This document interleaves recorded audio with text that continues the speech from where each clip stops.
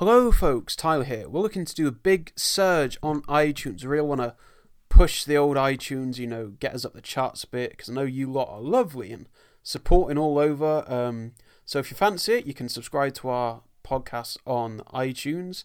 And while you're there, make sure to leave a 5-star review and a couple of lovely words as well, just to help us up a bit more and get that extra bit of support. Thank you very much. Come to Uncle Moe's for family fun. It's good, good, good, good, good, good, good. Sounds good. Hello, welcome to Uncle Moe's Family Feedback. We'll look through the dizzying highs, the terrifying lows, and the creamy middles of The Simpsons seasons 1 to 12 through random episode generation. I'm, of course, your host, Tom Crane. Joined with me today is my work-from-home buddy and my Hawaiian t-shirt connoisseur. It's Cal Reader himself. Cal, how the hell are you? Boo! Boo-earns. I'm good. I'm tired from working from home. I was late a few times last week. Out of 5 days. This is what everyone says. I don't think anybody from work watches this, so it's listens to this, so it's fine. No, but the excuse I use is because I'm using my own laptop. It was connection problems. In reality, it's just I overslept. But then one of my managers has said they're sending everyone an Ethernet cable to stop fraudulent activity. I think the only fraudulent activity that'll stop is me calling late for work when I wasn't actually late. But apart from that, it's all good. What about yourself? How are you finding it? It's weird, isn't it? It's very weird. Yeah, I mean, I'm getting used to it now. And, I think the worst bit of it is, having to convince my co-workers that, can't wait to get back in the office and resume regular, horrible corporate life, And, I just love it, we just get to wake up at, 2:45 and then start work at 8. It's an absolute dream for me. See, because I work in a bank, it's like a part of the call center kind of thing, and sometimes we get through to telephone banking. The other day, I had somebody call through and I could hear chickens in the background. Oh, you don't get that every day, do you? So yeah, so it's interesting. You get a lot of people just going, I can't be asked for this. It's weird. Like, it's just really weird. I was like, yeah, I know, but. And the episode we're going to be reviewing today, folks, is Hungry Hungry Homer from Season 12, Episode 15, directed by Nancy Kruse, written by John Swartzwelder, with the original air date being March the 4th, 2001, and the couch gag being that the Simpsons are all in, karate uniforms, and they end up chopping down the couch, then Homer gives a little twirl and pops on the TV. As I always ask with these episodes, Cal, any nostalgic memories, or what do you think of this one in particular? I do have bits and bobs of this. I always remember with the delicious hot dog at the end. With all the mango chutney and everything else on there. I remember bits and bobs of it. It's a serviceable episode, I believe.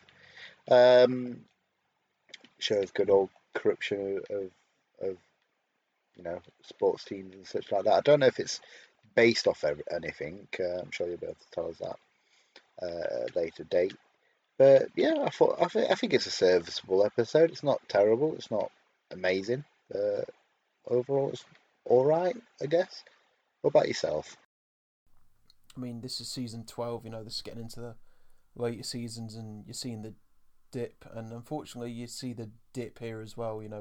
Younger Tyler watched it and felt one way, then older Tyler rewatched it and felt another way. I'm not mad, I'm just disappointed with this episode, like your mum would say. Disappointed. The shoulda. See, you funny said you should say that off topic. I think the worst one what ever happened. We used to have this teacher, whose nickname was Psycho Side. He used to always yell at you and all that stuff, but he was actually quite a good teacher. And if you got on with him, he was sound. He was really good chat. And one time he was teaching and he just didn't come in for about half an hour. It was like a single period of maths. We didn't get anyone. We weren't doing anything. We were just pissing around and talking and shit. And he finally came in. He was just like, "I'm so sorry, guys. I thought I'd already I'd organised. I was running over on a meeting. Why didn't you go and tell anyone?" We were like, it's just like, I'm not angry, I'm just disappointed. And everyone just felt dirty. It was just like, oh no, I'm sorry, Psycho Science. The most psychotic thing ever. And we open up this episode with a parody of Legoland. We've got an advert for Blockoland, Forget Universal Studios, forget Wet and Wild folks and those boring regular parks. Because this one's made entirely out of blocks there. And, it's even got the, singing praise of a kid coming out, Did you enjoy it, young boy? Oh, it was alright, I guess. But, this doesn't deter Homer. Tries to big it up to the kids, but they're all meh about it. But Maggie, she can't wait to get in. She gets strapped into a baby seat, so much so that she commits Grand Theft Auto with a good bit of, Homer going, oh, Maggie, no, looking panicked. And then they're off to Blockoland, it seems. So, with this, obviously it is a rip-off of Legoland. Have you ever been to Legoland or anything like that? I'm not going to lie, I was really waiting for that because, I had a banging 8th birthday there, way back in 2002. Like, I was really into it, Lego Bionicles and that before it became such a massive meme and that. We got to do Lego races, proper in live, and then got to do the stunt show as well with all the fire and them diving out the tower into the water. So, I loved it. Just loved every single bit of it. Do you ever go Legoland yourself there? I always wanted to go. I used to collect Lego quite a bit. Obviously, I had a lot of the Harry Potter ones and such like that. I had this one which was like a Viking thing. And the thing is, what you don't realize until many years later is how expensive Lego is. And I remember looking it up a good few years ago, and if I still had everything and it were all in pristine position, it'd be worth about 800, 900 quid, and that was about 10 years ago. God, you're fucking kidding me. It weren't obviously that expensive when my parents bought it, but it took me fucking weeks to build this massive case, and I was so proud of it. Made a dragon and everything like that, and I just placed it down on the ground for 5 minutes, and my sister was recreating something she'd seen on Strictly Come Dancing, did a twist, fell on it, broke it, and I cried. I was about 13 years old. I think I was so angry I didn't even cry. I was just heartbroken because it just lost little pieces what I couldn't build. I couldn't be bothered building it again, and I was just like, my sister was sorry, and I just to this day think she did it on purpose. The fucking bitch. And they're absolute polar opposites. Oh yeah. I'll be honest with you, Tyler. I think that's the day my childhood died. If I'm honest with you, like it's when I grew up and started balding. Like someone literally took a piece out of your soul. But in regards, I remember we've got something in the UK. I don't even know if it's still open. It's called Diggerland. It's the most shit fucking theme park ever. My grandparents, well, my granddad was going to take us there because he thought it'd be really good. He never did because we were just like, no, it sounds shit. It's literally a load of diggers and ride-based diggers and such like that. So one of them, it's just like a massive digger, and you just sit in the little spade thing and you spin around it and shit like that. It's the most, look it up on YouTube, it's the most ridiculous idea of a theme park. It's like a tax haven or whatever. My brother, who's got stepkids, went with his fiance, didn't take his stepkids, just wanted to go to Diggerland because I don't know. It is. He enjoyed it though, so. The family end up getting to Blockoland there, and this is where we get a lot of hit and miss jokes there about Legos and getting stuck and all that. You got mascots getting stuck together. You've got Homer and the Leeches in the paddle boat ride, and you've got the side going out wee and all that. But it's very like sketch showy, very hit and miss there. Cal, did you have any particular favourites at all? Yeah, I think probably the whole wee ow ow ow ow ow ow ow oh wee ow ow ow ow, or maybe like you said, the two people getting stuck on the stuck together. Like you said, it's very sketch comedy where hit and miss kind of thing. I mean, out of all of them, my favourite's got to be when they're in the arcade and it's Bart and Nelson. It's the real Rock'em Sock'em robots, and you get Nelson punching his head off, and you knocked his block off, and you're come with me. I forgot about that one. So the Simpsons have enjoyed their day out at Blocker Land, and Bart somehow defying the laws of all physics and biology there. He's managed to get a Roblox Blocker Land shirt there, and he absolutely hates it. But Lisa's got a Eiffel Tower set, but the bottom rutter's missing in there. But Homer's saying, "Oh, you can't fight City Hall or Blocker Land, so just give up, honey." And I didn't really like this because Homer then gets spurred on to be, the man of the little people and to help the common man. By Marge just saying, "Oh, I'm sure they can replace it. I need something more substantial, instead of this sort of weak, inciting incident. We need something more impactful." Don't know about yourself there, Cal. See, what it reminds me of, and I feel like the other episode did it better, is when he watches Zorro and he gets the glove and he says, and he starts slapping people and demands respect and all that stuff. I feel that did it. It's a very similar kind of premise, but they did it better. But yeah, it's a nice idea. It doesn't really, in the long term of it, really fit in very well with why he would go on a hunger strike. I feel. I don't know. And I mean, it's the fact they spent so much time at Blockoland, a good 3 or so minutes in there where they could cut a bit of that, keep your initial jokes there, and just speed on and get more into Henry K and the Duff Man and the absurdity of it all there. So we now get Homer returning to the souvenir stand there, looking for Lisa's missing block, but the souvenir guy has been a bit of an arsehole, saying, "Oh, sorry lad, we won't be able to help you there." But Homer's about to turn away, but Lisa's feels dejected, so he's going to give it a proper good chance now. And he says, "All right, fine. Maybe I'll leave you with a souvenir." And you think he's cocking back for a punch, but you get a cute little Homer snow globe here as well. And he ends up getting the piece back through it as well. Yeah, I'd like a little snow globe at home. It'd be nice. I'd like one with my face in. That'd be cool. With Homer being successful, they've decided to help out everyone else he knows. So he ends up helping out Bart. The girl who wants to take to the prom school dance has rejected him, so he's going undercover like Steve Buscemi in 30 Rock. "How do you do, fellow kids?" I like his little get up here as well.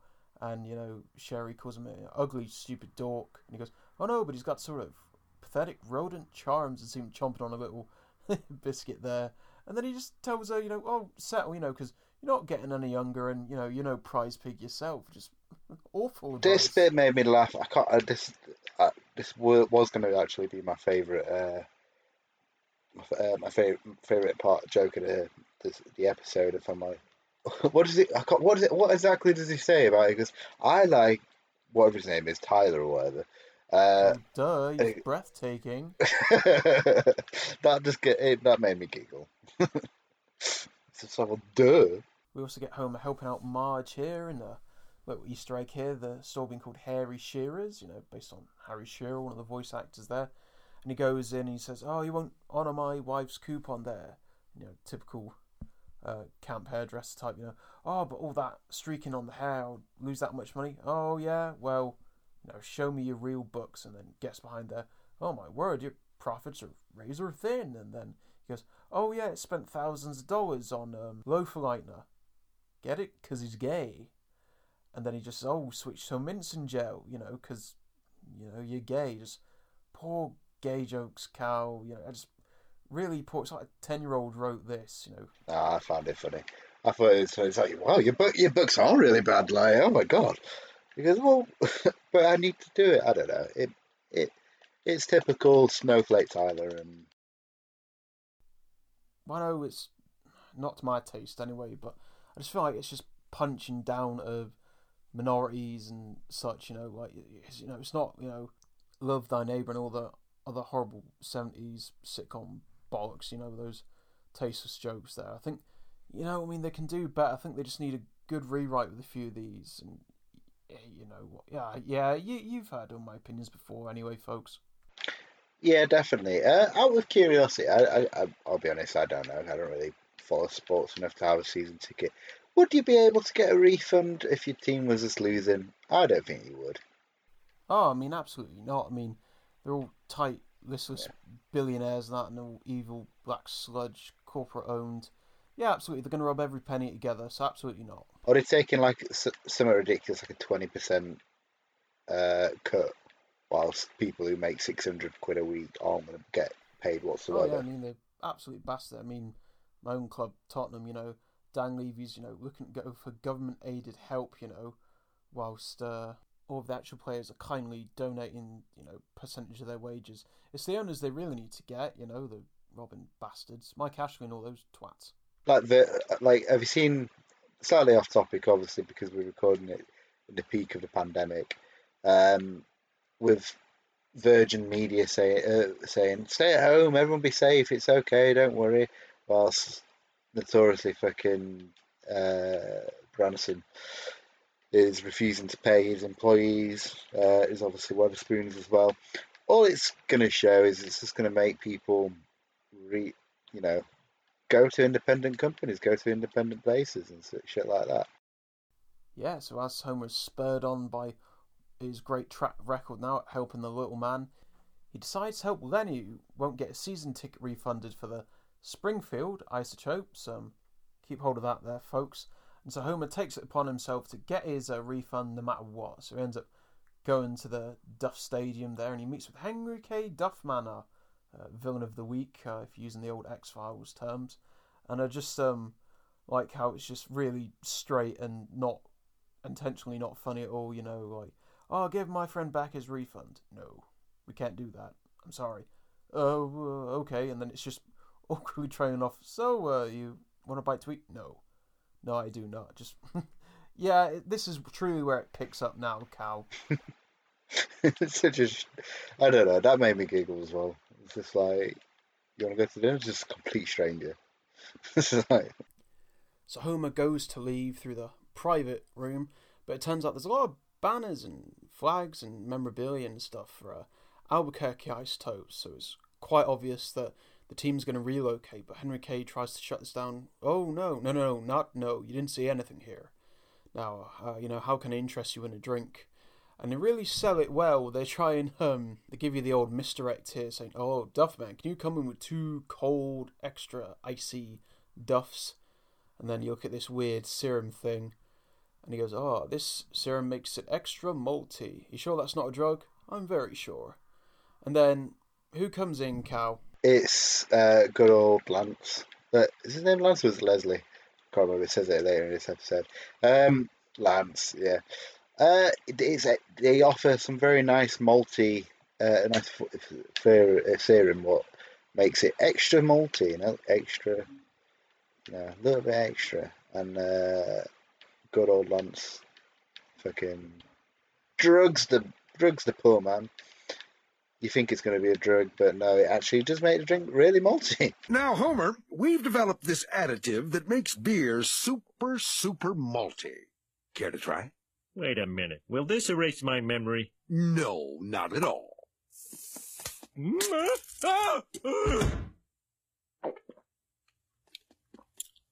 that is malty. But he'll never know.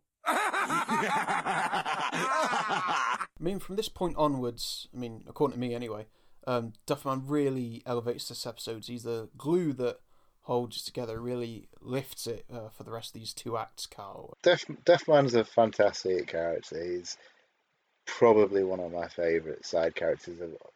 One what's not like, obviously, Wigan, where he's not in that many episodes kind of thing. Second to maybe Gil. There is a scene in this later on which is actually quite funny, which we'll get to once it shows. I think you're probably thinking, know which one it is. Oh yeah, can't wait. As far as mascots go, Duffman's up there. He's no Sergey, but he's quite good, isn't he? We don't really have that type of mascot, do we, over here? I guess the Go Compare guy. Wow, I'd never thought I'd hear that comparison. We'll have him even get brought up at any point in the podcast. He's our Duffman. So Homer is knocked out by this serum there, and we get him cutting straight back to Evergreen Terrace there, where he's hanging on top of Santa's Little Helper's home, his kennel. And then we have Bart come out, and it's exactly like, in fact, it is a nice fitting tribute to Peanuts and Charlie Brown. Bart even hits him with the, oh, good grief. And straight away, Homer's just not with it. You know, he's always quirky. Albuquerque, I'm back. And he's, bam, straight on it, straight back into it. So he somehow manages to get all of the press believing in this fat oaf to try and expose Henry Kay and the Duff Corporation. A little bit of continuity as well, folks. Yet Duff Man reminded them, but why do you want to slander the good name of Duff? And weren't you once in a loony bin? Going back to Stark Raven Dad there, so well done there, Simpsons writers. But enough stalling from Henry Kay. Homer barges through the once private room, and who do we see in there, Cal? There's a trumpeter going, meh, meh.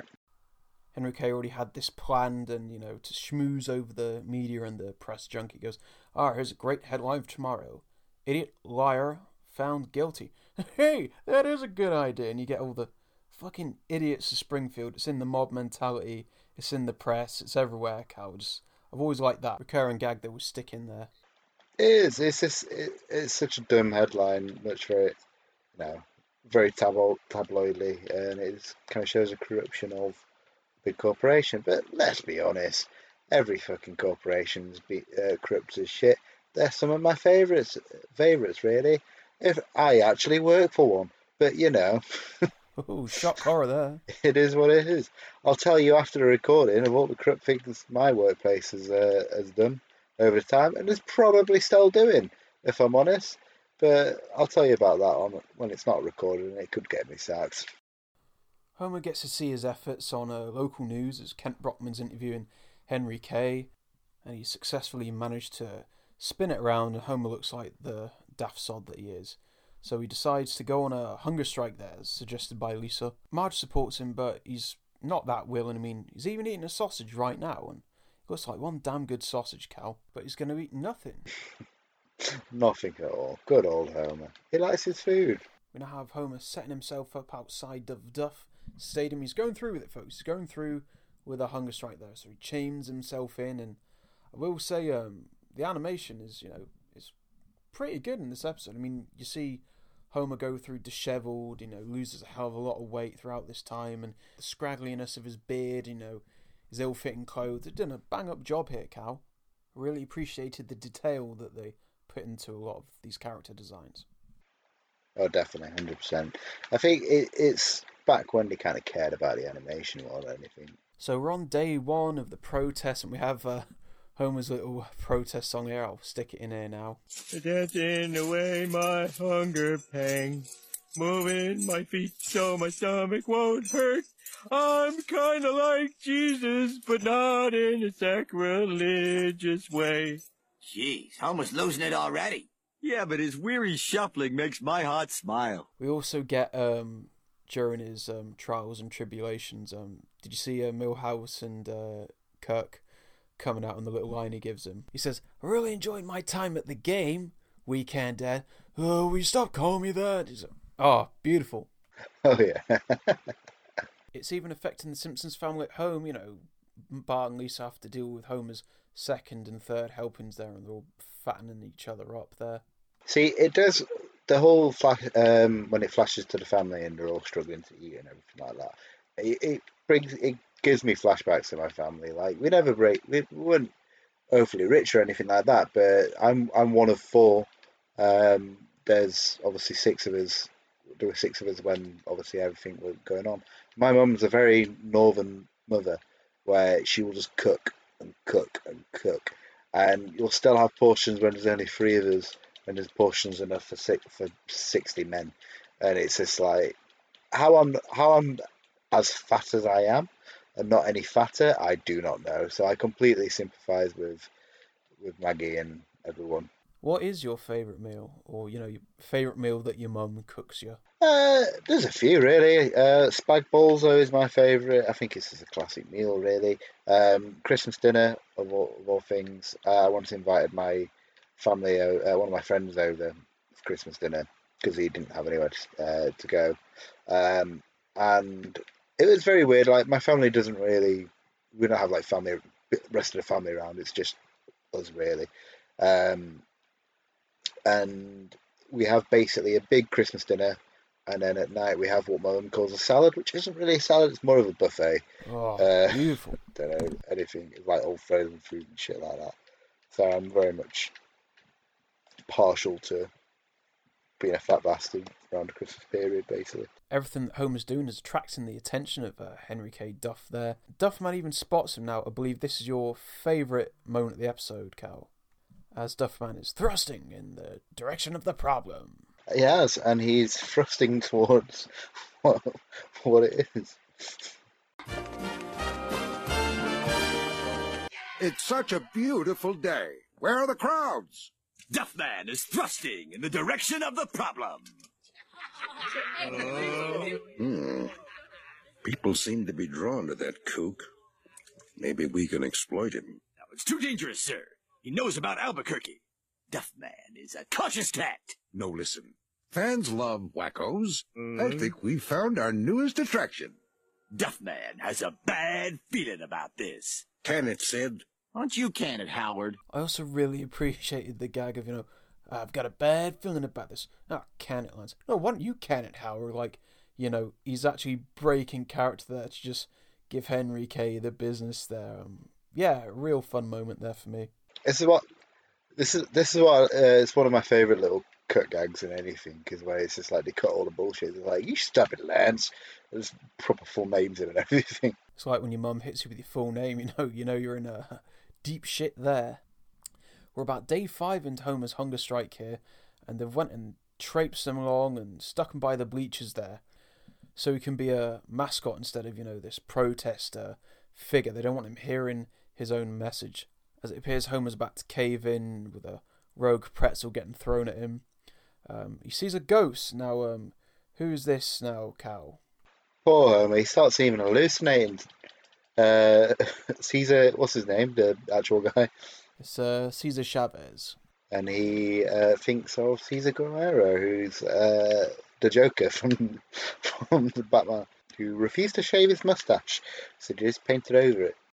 Oh, like the old Henry Cavill weird Superman lip thing a few years ago.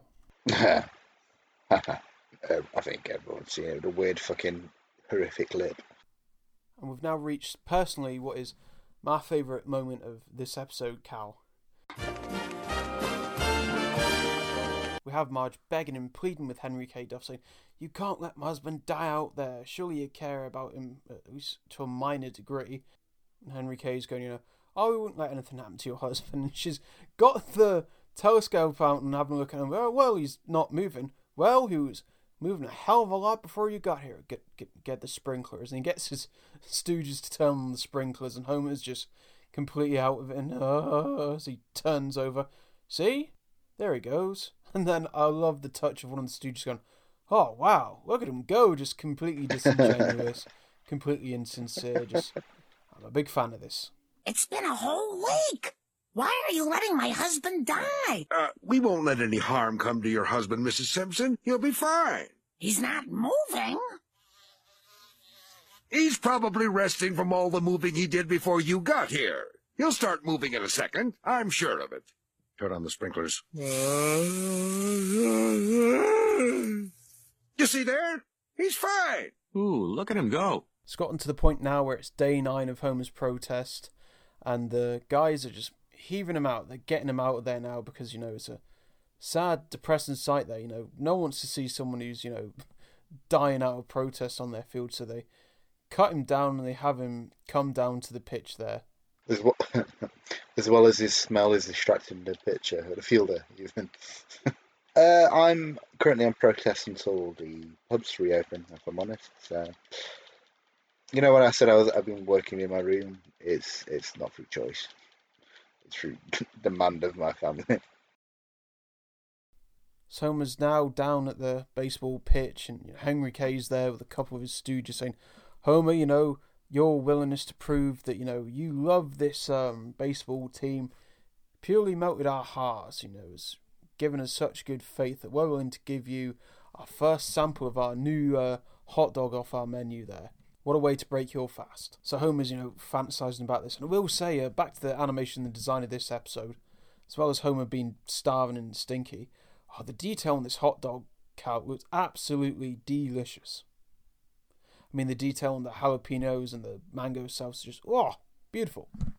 100%. I don't know if it's because when I was watching this episode, I'd not eaten yet. Yeah, it made me fucking craving that hot dog, man.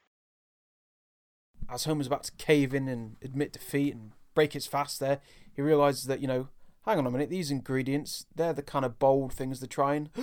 Albuquerque, and, the jig is up there and the whole crowd gasps there.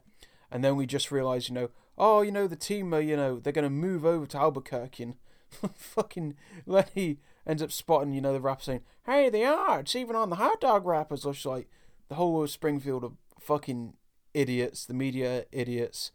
Oh, it's just stupidly brilliant. So the shit's hit the fan now with Henry K.